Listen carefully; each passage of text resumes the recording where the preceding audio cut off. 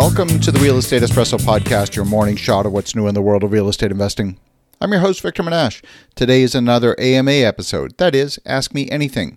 I'd love to answer your questions, and if you have a question you think is going to be of broad interest, send it in. I'll answer it live on the air. Send your questions to Victor at victorjm.com. That's Victor at victorjm.com. Now, Joseph from Boulder, Colorado asks, my question is about the viability of shipping containers as a building material. I've seen amazing things done with them, and I'm wondering if it could work for our current project. We have the intention of creating a glamping vacation rental getaway, 620 to 1,240 square feet for parties of 4 to 8 people, gearing towards millennials and tiny home fans. Attached is a typical draft design. Concerns we have are refinancing after the project is up and running to get an initial investment money back to investors, and number 2, construction costs with containers versus standard building materials. Our partner Builder has done builds in California for $110 to $130 per square foot hard cost. And then finally, whether there would be city or county planner objections to use of the material. Appreciate any thoughts you have, and thank you again for all your work and content. Well, Joseph, thanks for the kind words, and this is a great question.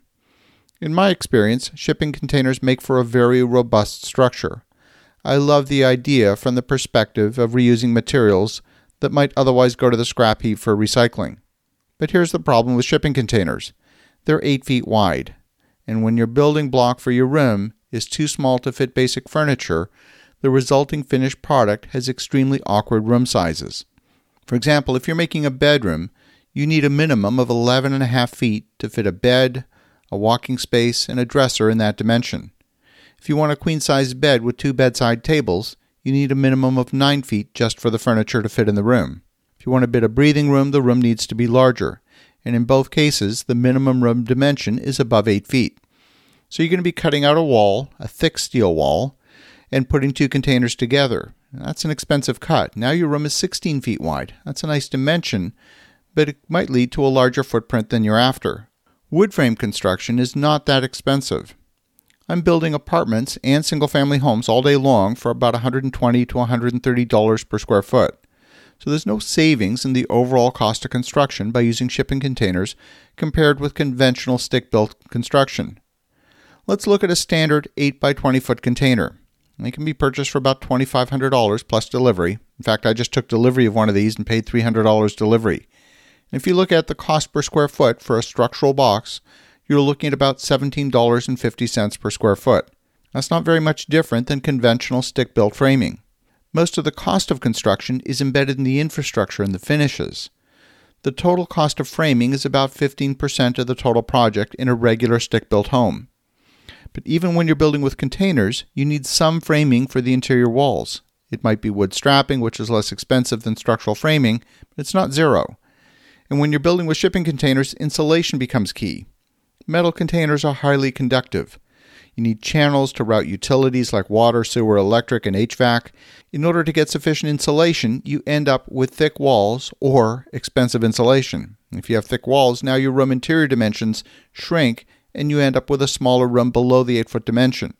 If you go with closed cell foam insulation, it works very well. It's very compact, but it's also quite expensive. Today, the price of lumber is up about 85% compared with this time last year. That translates into a slightly higher cost than last year for the overall finished product. But when you're building with wood, your space is designed to be functionally the right size. An 8-foot size laundry room is tight. A 16-foot wide laundry room makes no sense. A 10-foot wide room made of wood is going to be less expensive than a 16-foot wide room made of steel. I've seen commercial structures put together in Europe out of shipping containers, and compared with concrete construction or structural steel, containers can be a very cost-effective solution.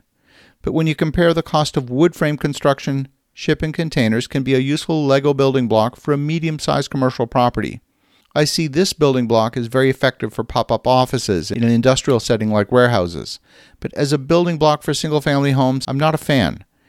That doesn't mean they don't have a place, but as a core building block for residential or multifamily construction, I frankly don't see the value.